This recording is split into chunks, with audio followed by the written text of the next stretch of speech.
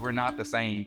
We add to the number of Black professionals, but how we choose to be a professional is different. And I just think that's really cool. There are people who need to see me, and they need to see me being myself, being Black, being a man, being queer, and all of these things. They need to see that to really understand that it's normal and it's fine. My brand really is changing what a lawyer looks like. I want to walk into a conference room wearing gold chains, gold watch, and some sneakers, right? I want to make you lead whatever negotiation it is, feeling like damn, cat with the sneakers came in and tore me up. Welcome back to the DEI podcast. I'm Max Gaston. Jakeem Aaron is the former president of the Notre Dame Black Law Students Association, commonly known as BALSA. Joshua Mannery is president of the Notre Dame Law School's Student Bar Association, or the SBA, and Jamal Wilson is vice president of the Notre Dame Sports and Entertainment Law Forum. It's not often that you get a chance to hear from Black men who are law students, lawyers, about what their perspectives and experiences are. And so the three of these gentlemen and I are going to be talking about the experience of being a Black man in law school, in the legal profession, in the United States, given all the social, cultural, political aspects of the climate that we are living in nowadays.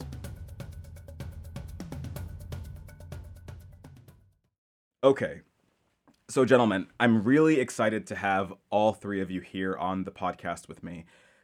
Jakeem, I'll start with you. I want you to tell me what it means for you to have this conversation about your experiences.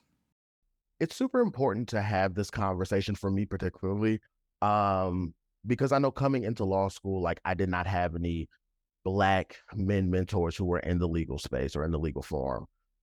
So like for me, I do kind of feel like I came into school blind because we weren't having conversations like this. So it was a lot of things that I've learned just through my own experience. And I just really feel like for the Black men that are coming up behind us, it's super, super important that we, center this experience and that we have conversations sort of delving into what this looks like. Josh, what about you? I think the perspective of being at least one of the younger Black men in my class, it's really cool to be able to hear the perspective of some people who have experienced a little bit more than myself and kind of have that conversation and compare our experiences from across the country. So I'm just looking forward to hearing what everybody has to offer. And like Jakeem said, these types of conversations are really special. So just privileged to be a part of it. Jamal, what does it mean for you to be having this conversation? I think coming into a profession like this, and honestly, any profession that doesn't consist of a lot of us, it's rare, but it can also feel like when you're going through it can also feel kind of isolating, because again, you might have other people who are lawyers and who are going through this experience who might have similar experiences, even amongst us, where there are other Black men or Black students. We all have different experiences, and we might not even relate to each other in a full way. So it's good to kind of hear what those different perspectives that are amongst us, and realizing that again we're not a monolith, and that there's a lot, there's a lot to us than just our skin color, and kind of like what a lot of the stereotypes are about us. So I think it's important. It's helpful. What is that experience like?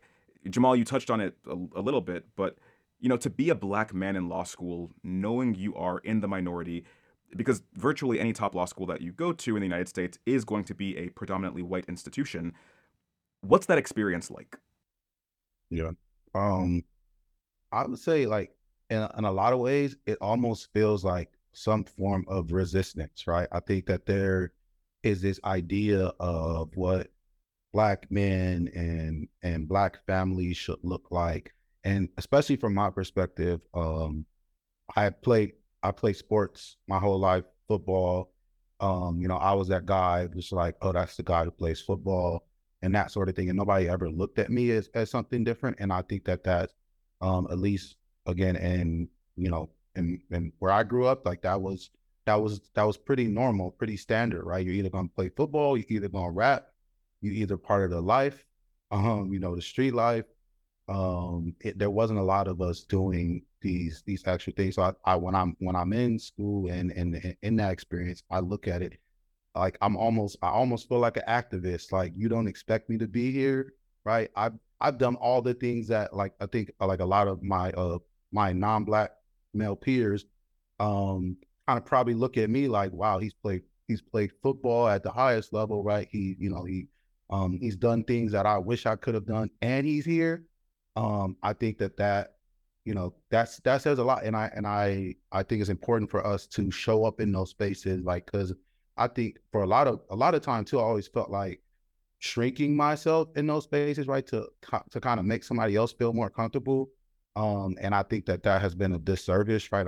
Always felt like it was important to not only be in those spaces, right, and not just be another number, right, or another law student in that space. But if I'm going to show up in that space, I'm going to show up as me, and I'm going to show up in a way that says I'm here, or even as Black men, that we're here, and you're going to listen to us, right? You're going to listen to our perspective, right? And we're not going to let you just overpower the conversation and kind of just look at us like, oh, he's just another number, or he's just here to meet the numbers perspective. But no, he's here and he's contributing, and he's going to come for me if he needs to. So I think that it's important for us to acknowledge that. Jakeem, Josh, what do you all think about that? I love the idea of being in this space, sort of being an act of resistance. I'll say prior to coming to law school, like, I never thought about it, really in that way. It's interesting because I think that just when you're a minority, you're used to being underrepresented. So it's not something that's necessarily jarring, Of course, I went to a liberal arts school, a small liberal arts school for undergrad. And then I worked in, the private sector doing some consulting prior to coming to law school. So that being said, it wasn't abnormal to be underrepresented, but I think that the degree of underrepresentation in the legal space is something that I was not prepared for. I think that you hear, the numbers of, 5% of all practicing attorneys are Black, and maybe half of that, are Black men, right?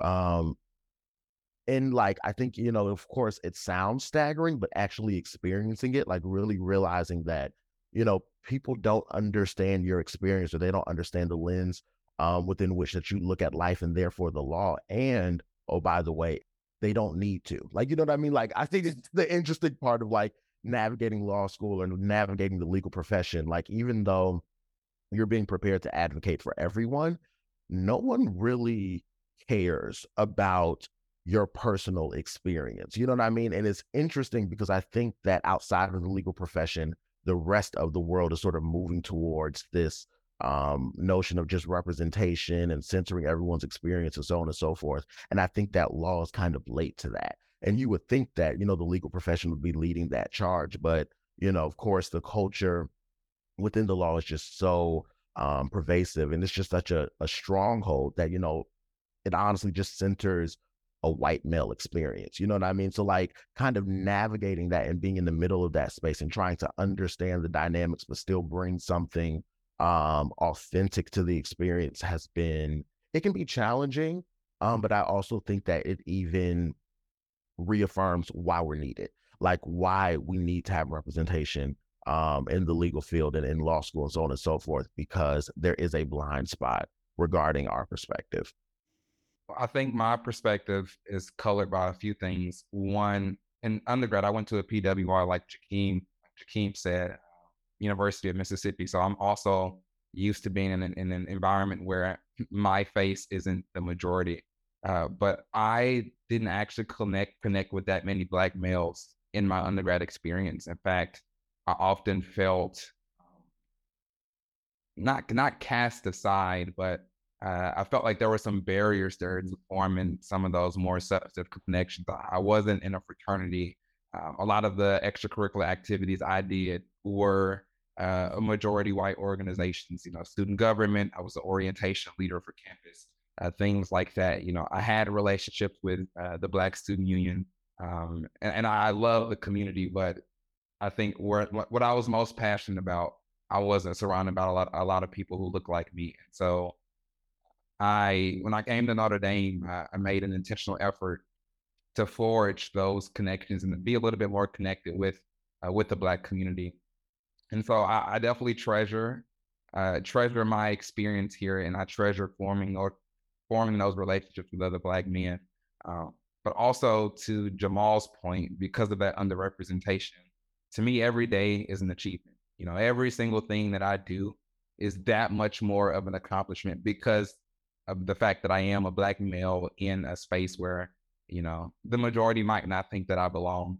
I remember having a conversation with a 1L Black male who was feeling a lot of doubt because he had received comments from white men about his place in particular organizations and his capacity to succeed. And he was feeling very doubtful about his ability to be at Notre Dame. And I told him, the fact that you're here, like, you did what you needed to do. And if you graduate, you did everything that society told you that you weren't supposed to do. So anything that you do extra, it's just, icing on the cake. So that's kind of how I see it. I really treasure everybody around me. I treasure being here, and I don't take any of it for granted. What you're saying about the student you were encouraging, it makes me think of how and where Black men show up in the law. Because we know Black men are drastically underrepresented in the legal profession, but then, of course, overrepresented in the numbers of incarcerated people and those negatively impacted by the criminal legal system. And, that disparity, I think, is probably one of the unfortunate things that creates the low expectation in people's minds. We don't expect to see Black men in a place like law school. If anything, Black men are found on the other side of the legal system. And so, kind of like what you're talking about, people see you doing certain things, for instance, not just being in law school, but being president of a major student organization. And maybe they're surprised to see you showing up in that space because they don't expect that. How do you all respond to that surprise someone has when they see you in a space they don't expect you to be in? I mean, it's like kind of get on your nerves because, to me, when I realize that somebody is looking at me funny or saying something that tells me they just didn't expect to see me there, I kind of get annoyed. So, Jamal, how do you respond to people not expecting to see you at Notre Dame as president of a major student organization, being a great leader and doing things that they typically don't expect a Black man to do? I always laugh at it. It's always funny to me that somebody in 2023 would think that me showing up in a space that they didn't expect me to show up in was like this big deal, that they would even have the audacity to not expect me to show up to something. And I wish I could come up with something like anecdotal right now, but and I think that's what also makes having a Black community around you important, right? And fostering that, and not being the only Black person in a space, because now I can, because I can't go to the white faces or the other, whatever faces are in the room and say why did you guys react that way? Or right, why was this your reaction? But I can go to Jakeem and Josh, and Max, and say can you believe what just happened in this room, right? And we can talk about it, and we can share experiences, right? And we can support each other through that and laugh about that, and just kind of think wow, this is really what we're still dealing with. And I think that's what and we will and I hopefully we'll talk about some of this stuff. And I don't know if we live in a post-racial, post-racism society, right? I don't think that we are at that point, right? I think race does still play a huge part in how we interact and and I don't know, view each other in even professional spaces and non-professional spaces. So I think it's funny whenever it happens, and then you go and then you show up and you you do more, right? You do more than what they expect, right? Because the one thing is showing up,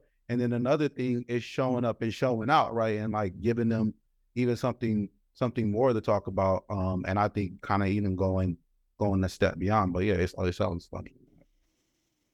Well, to me, 2 points. The first is, as somebody who still battles with a lot of imposter syndrome, I'm just as surprised as they are, not because I know I'm not capable, but because I often still tell myself that I am not capable.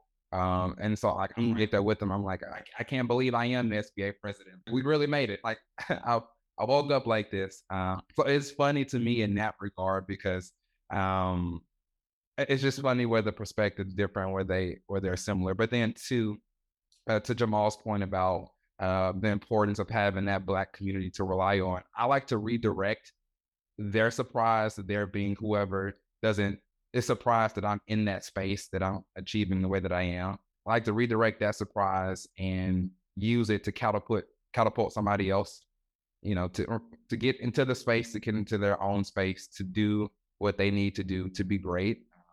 Because it's very impactful to say that, you know what, I am only the third XYZ president. I am the second person, the second Black male, second Black person on my review. Here's what I did, and then here's how you can do it too, so that we can have a third, fourth, and fifth. And I think you leave the surprise at the door, and you just diffuse it into the accomplishment and turn that into somebody else's success. And so I think all of that to say that if there is this kind of air of disbelief, I think that helps feed into the inspiration for somebody else. So it's important to leverage and use it for your advantage. It just adds to the story. I think I'm somewhere between Josh and Jamal's perspectives because I don't know. Like, I think that when, you kind of are met with that disbelief or that, oh, wow, I love it. You know what I mean? Like, I don't, it doesn't bother me because I think that at every era of my life since childhood, I can point to a moment where I was performing above what I was expected to do. You know what I mean? And I think that really, goes back to how I was raised. I was raised by a single mother that was like, you're not going to be a statistic. And she did everything that she could to make sure that I had every advantage academically and professionally, so I can be competitive with anyone. And I think that being said, it never even really permeates. You know what I mean? When I feel like I'm met with,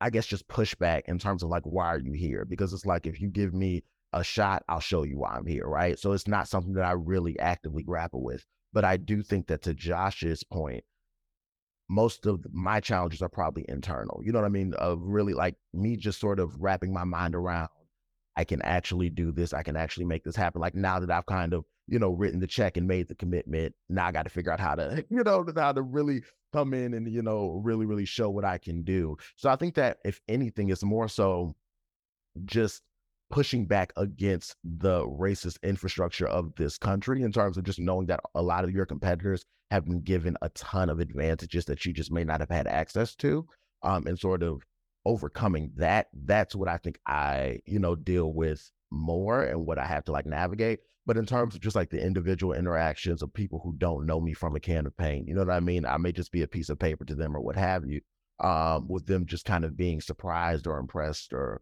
whatever. I feel like you should be impressed. You know what I mean? And I think that being said, that's not something that really tends to annoy me, but it's just more so, it just kind of fuels me to kind of go a little bit harder. I don't know if y'all remember a few years ago when Beyonce was headlining Coachella, and she was on the microphone and said something like, "I'm so honored. I'm so proud to be the first Black woman headlining Coachella." And then she took a beat and she said, "But isn't that about a bleep?" like, isn't that a fill in the expletive here that in 2018, I think it was, that I'm the first one.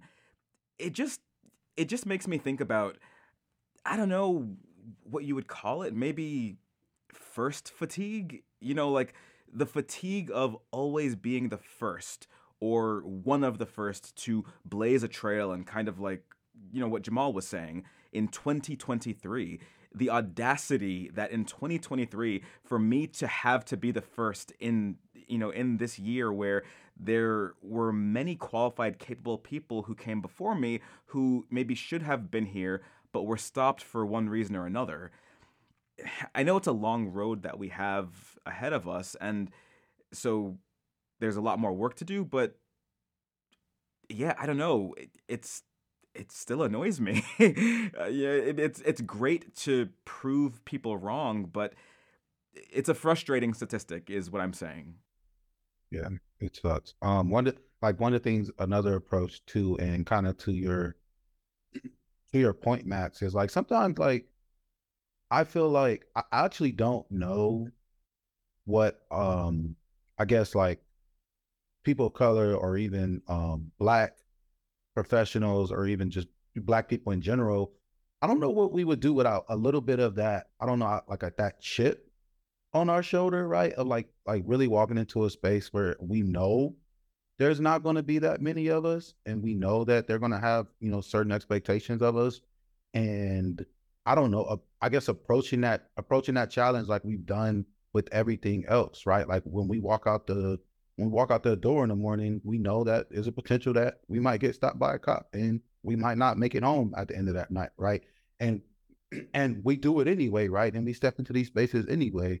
And I don't know. I see those numbers, and yes, it's sad, and yes, it sucks, but like it looks like we're the generation that has to step up to that challenge, right? We're the generation that has to make sure that the generation that follows us is able to continue that, and to look at that, I think I see a challenge, right, and not necessarily a deficiency, but like this is where we are, and I guess in order to make it, better, we have to figure out, how to rise to that challenge.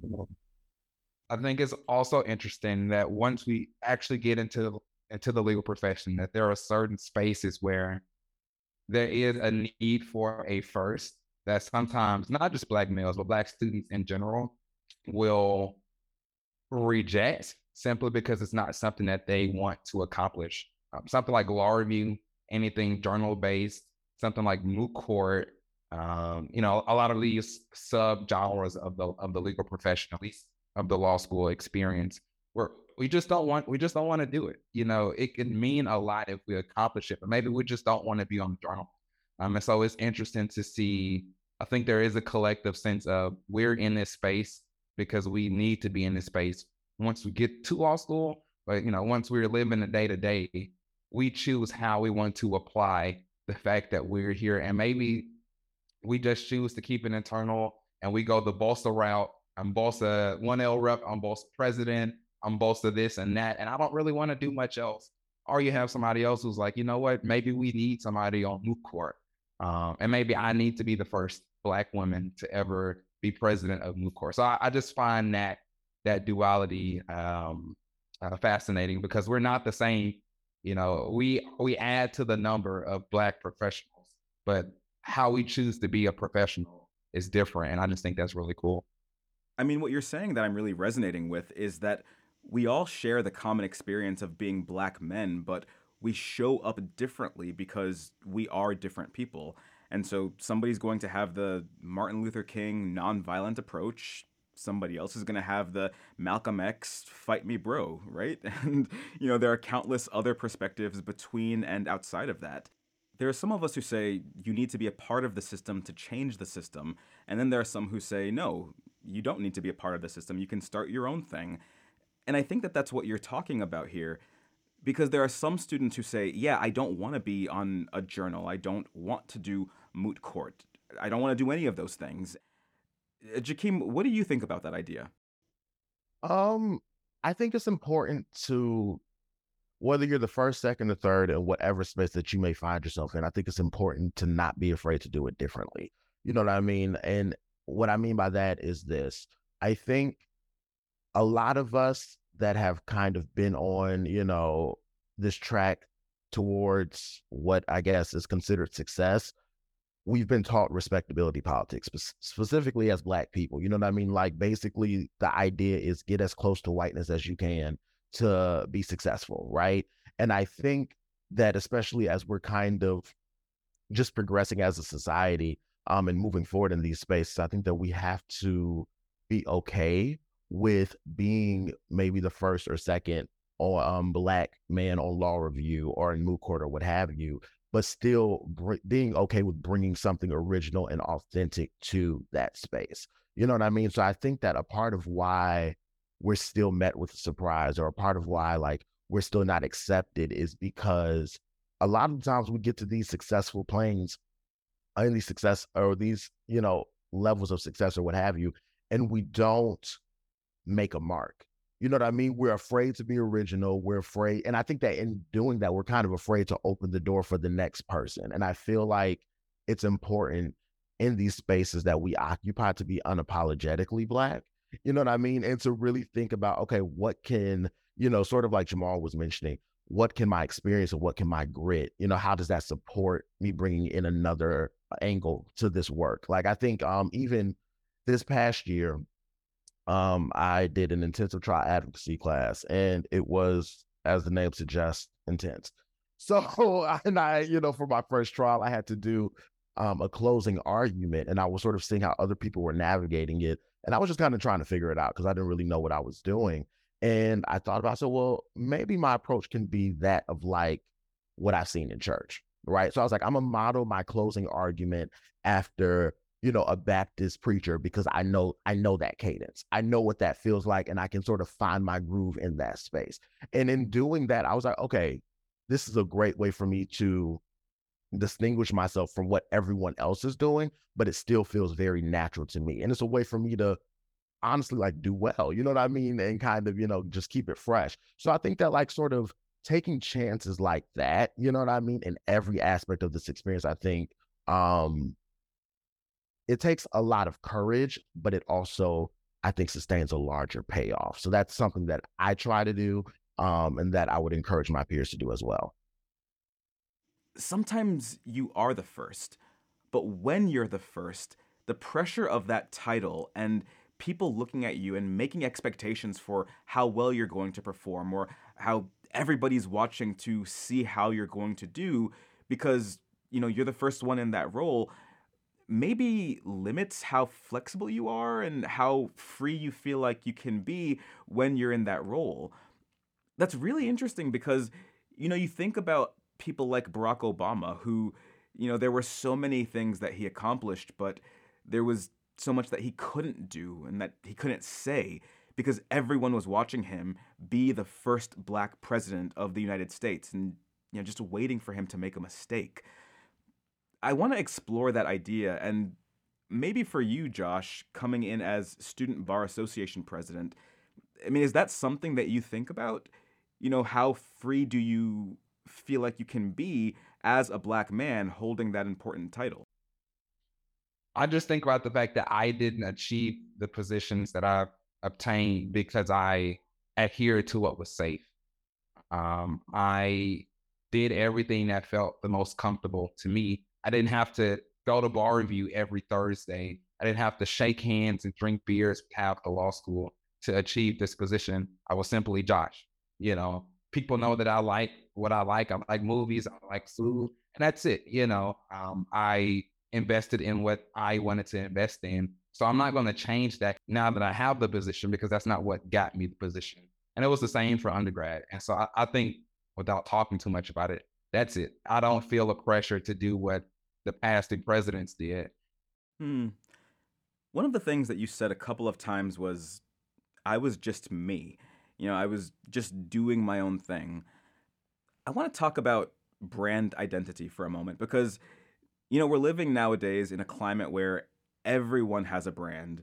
Every basketball player has a brand. Every politician, every chef, barber, law professor has a brand. And so you as law students, you know, you're individuals, you have your own personalities, your own perspectives, your own practice interests.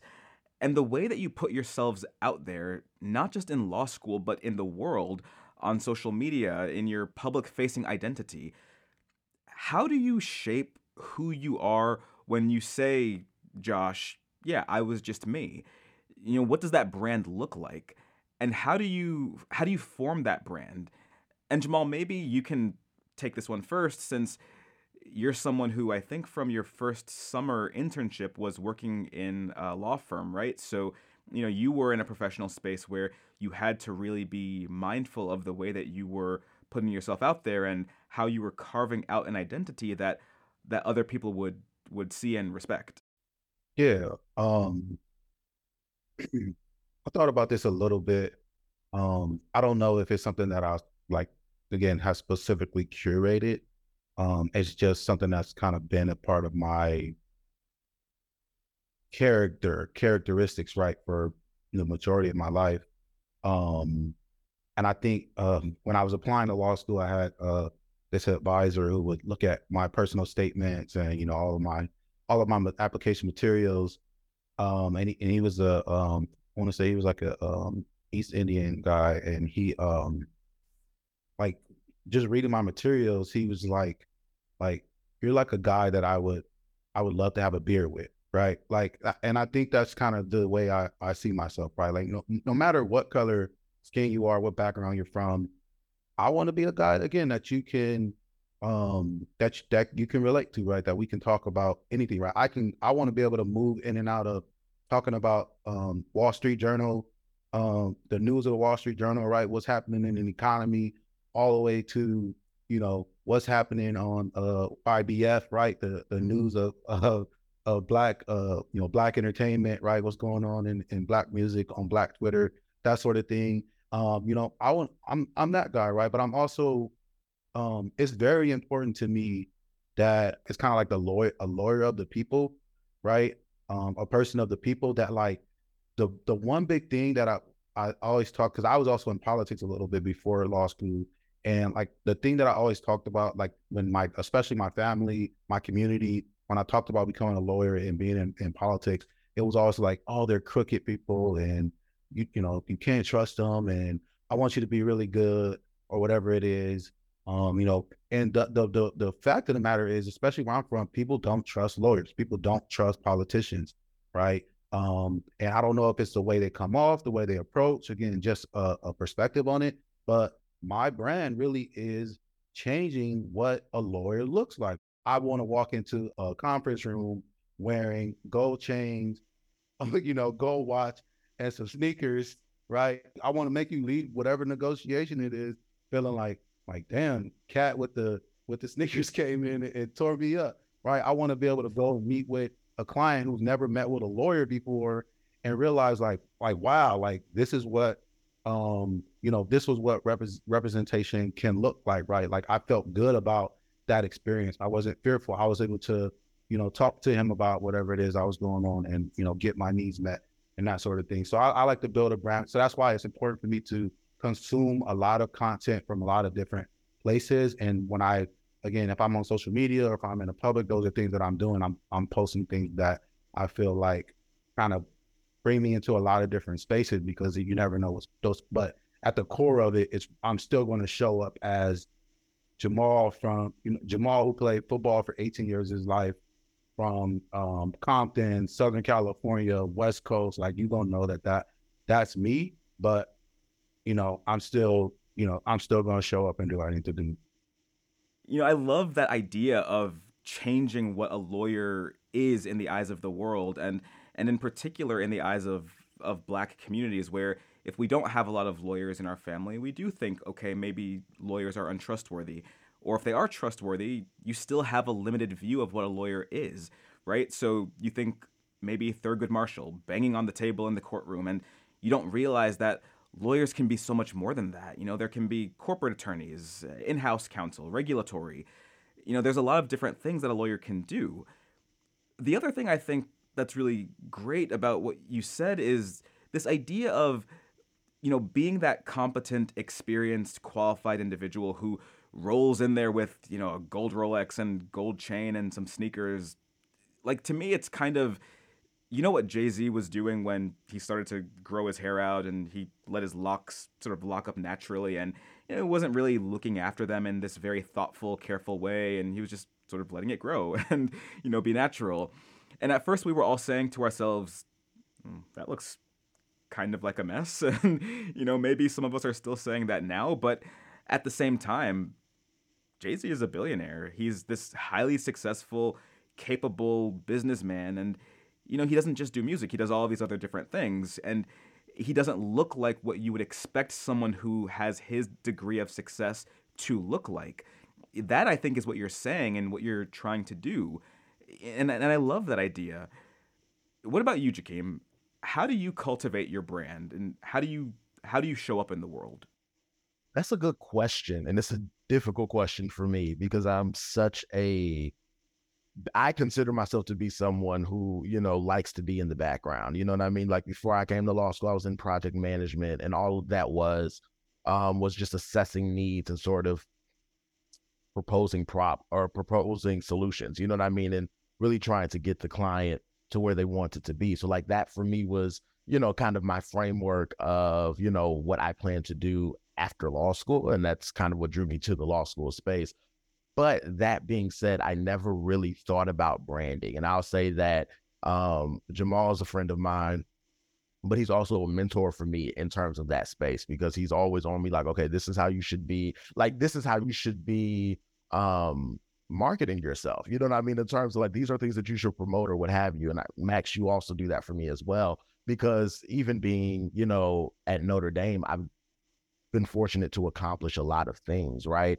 But that being said, I don't necessarily always, my first thought is not necessarily to publicize everything that it is that I'm doing. So I've had to learn how to become more intentional in that space. But I also will say, I guess kind of going back to the previous question where we were talking about, being the first and sort of navigating those things, it's heavy to commodify your actual personality. You know what I mean? Like, I don't do things necessarily because I want to develop a brand. I do things because I like to do it. You know what I mean? Like when I became the president of BALSA, I did it because I definitely thought that there was a space where advocacy was needed for our community. And I saw ways in which I could, meet that end. To me, it was just like doing project management before coming into school. It was just doing it with a different client, you know what I mean? And serving a different community. So that being said, that's kind of was my process into going into the space.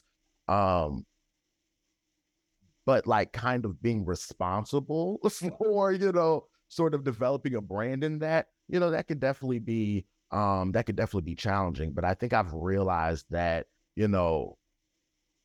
a part of what I bring is just being a problem solver. You know what I mean? And I had a mentor that sort of broke it down for me in terms of just sort of being like, that is your brand. You know what I mean? You come in, you analyze situations, you see what's wrong, and you're really, really skilled at basically pulling together a lot of resources and packaging like a very specific. Yeah. So are you saying you're Olivia Pope?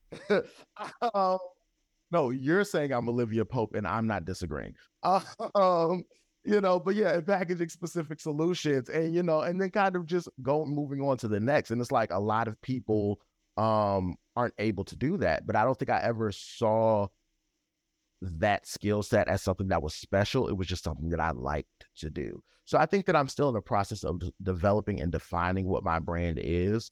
And just sort of letting it be natural, like not looking at it like, oh, this is an additional step that I have to take, but more so looking at it like this is just a part of the process, right? And learning how to enjoy, honestly, like having so many eyes on me, and like learning how to like navigate, just kind of those types of spaces. So it's definitely a work in progress, but I will say that law school for me has teased a lot of those things out in a way that like my experiences prior to this moment haven't. Yeah, I want to touch on one word that you said in particular that I think is really interesting, which is mentorship. But before we go into that, Josh, why don't you weigh in? Yeah, so normally I hate being lumped in with Gen Z, but one of the perks of being a Gen Z, product is that I grew up surrounded by young people who are influencers first, and then they venture into other forays second, as opposed to a Jay-Z who started off doing something like music, then became a businessman, or Ice Cube, Snoop Dogg, or something like that. I bring that up to say that for young influencers now, their brand is just who they are. They just wake up, post content, and they get success from it. They don't really have to do much more else than that because they can leverage social media in that way.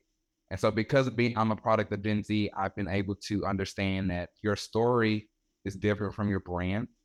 And that was something that really plagued me, applying to law school, navigating those later years of undergrad, where I assumed that because my story wasn't the most interesting, I grew up with both parents. I just went to public school. I wasn't doing much special throughout the community. I assumed that was a testament to what my brand was, and that it brought down the appeal and marketability of my brand. But once I learned that those are two distinct things, I learned that I don't really have to do much to nurture my brand. I just show up as I am, like I mentioned earlier, and that's it. Every action that I make, it's just something that I would have done anyway, and it contributes to who I am, which is I'm a pretty, carefree, responsible, determined guy, and that's it. If I'm intentional about anything, it's the fact that I do recognize that a lot of times I'm the only Mississippian in the room. I'm the only Mississippian in the law school, for example, which at first made me sad, but I think it makes me even more intentional in just being a positive person, because every impression that I make on somebody is subconsciously leaving an impression on how they perceive the state of Mississippi. So I have to be extra careful in that regard. And I also have to dispel some rumors and clear up some misconceptions. People don't expect much from Mississippi. And so I show them that we can also be great. I didn't grow up in California. I didn't grow up in New York. Just because I didn't grow up on the coast doesn't mean that I can't be great, So I'm intentional about that and commodifying that I'm a Mississippian. But besides that, I don't take it, like Jakeem and Jamal said, to go above and beyond to invest in the brand. My brand is just who I am. There are a lot of interesting threads in what you just said. Something that I think is particularly interesting for me is the idea that, okay, so I didn't grow up in a single parent household. I grew up with both parents. We weren't poor, and, I went to a regular public school. Life was fine. And maybe that's not interesting to people. And is that going to be an issue when I'm trying to put myself out there in the world and be considered for different opportunities? So often we as Black men have to fit into a stereotype of struggle and resilience to get people's attention and to succeed, right? And, in addition to being qualified, you often have to have a story of adversity in order to get people's attention and get them to want to listen to you, get them to give you a chance, right? And, that doesn't tend to be the case with some other identity groups. I mean, when does a white guy have to have adversity in order to catch your attention in a personal statement?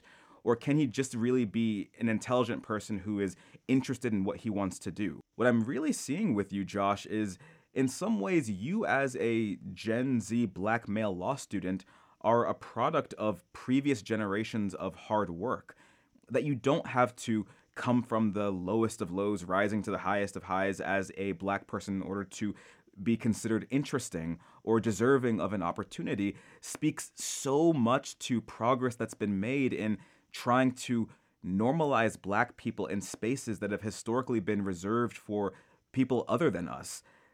So, yeah, shout out to your experience. I think that that's really great.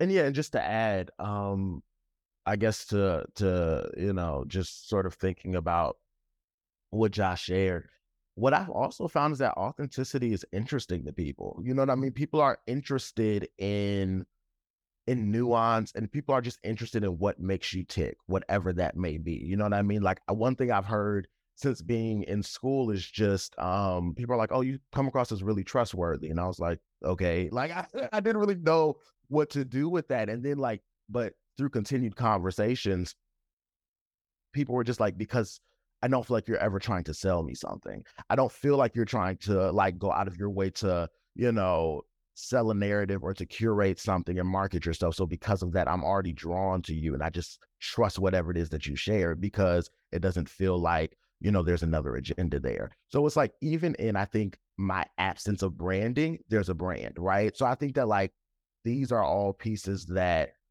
anyone can take, of course, from this conversation of just, you don't necessarily have to have the adversity piece, or you don't necessarily have to have like all of these different pieces to sort of set yourself apart.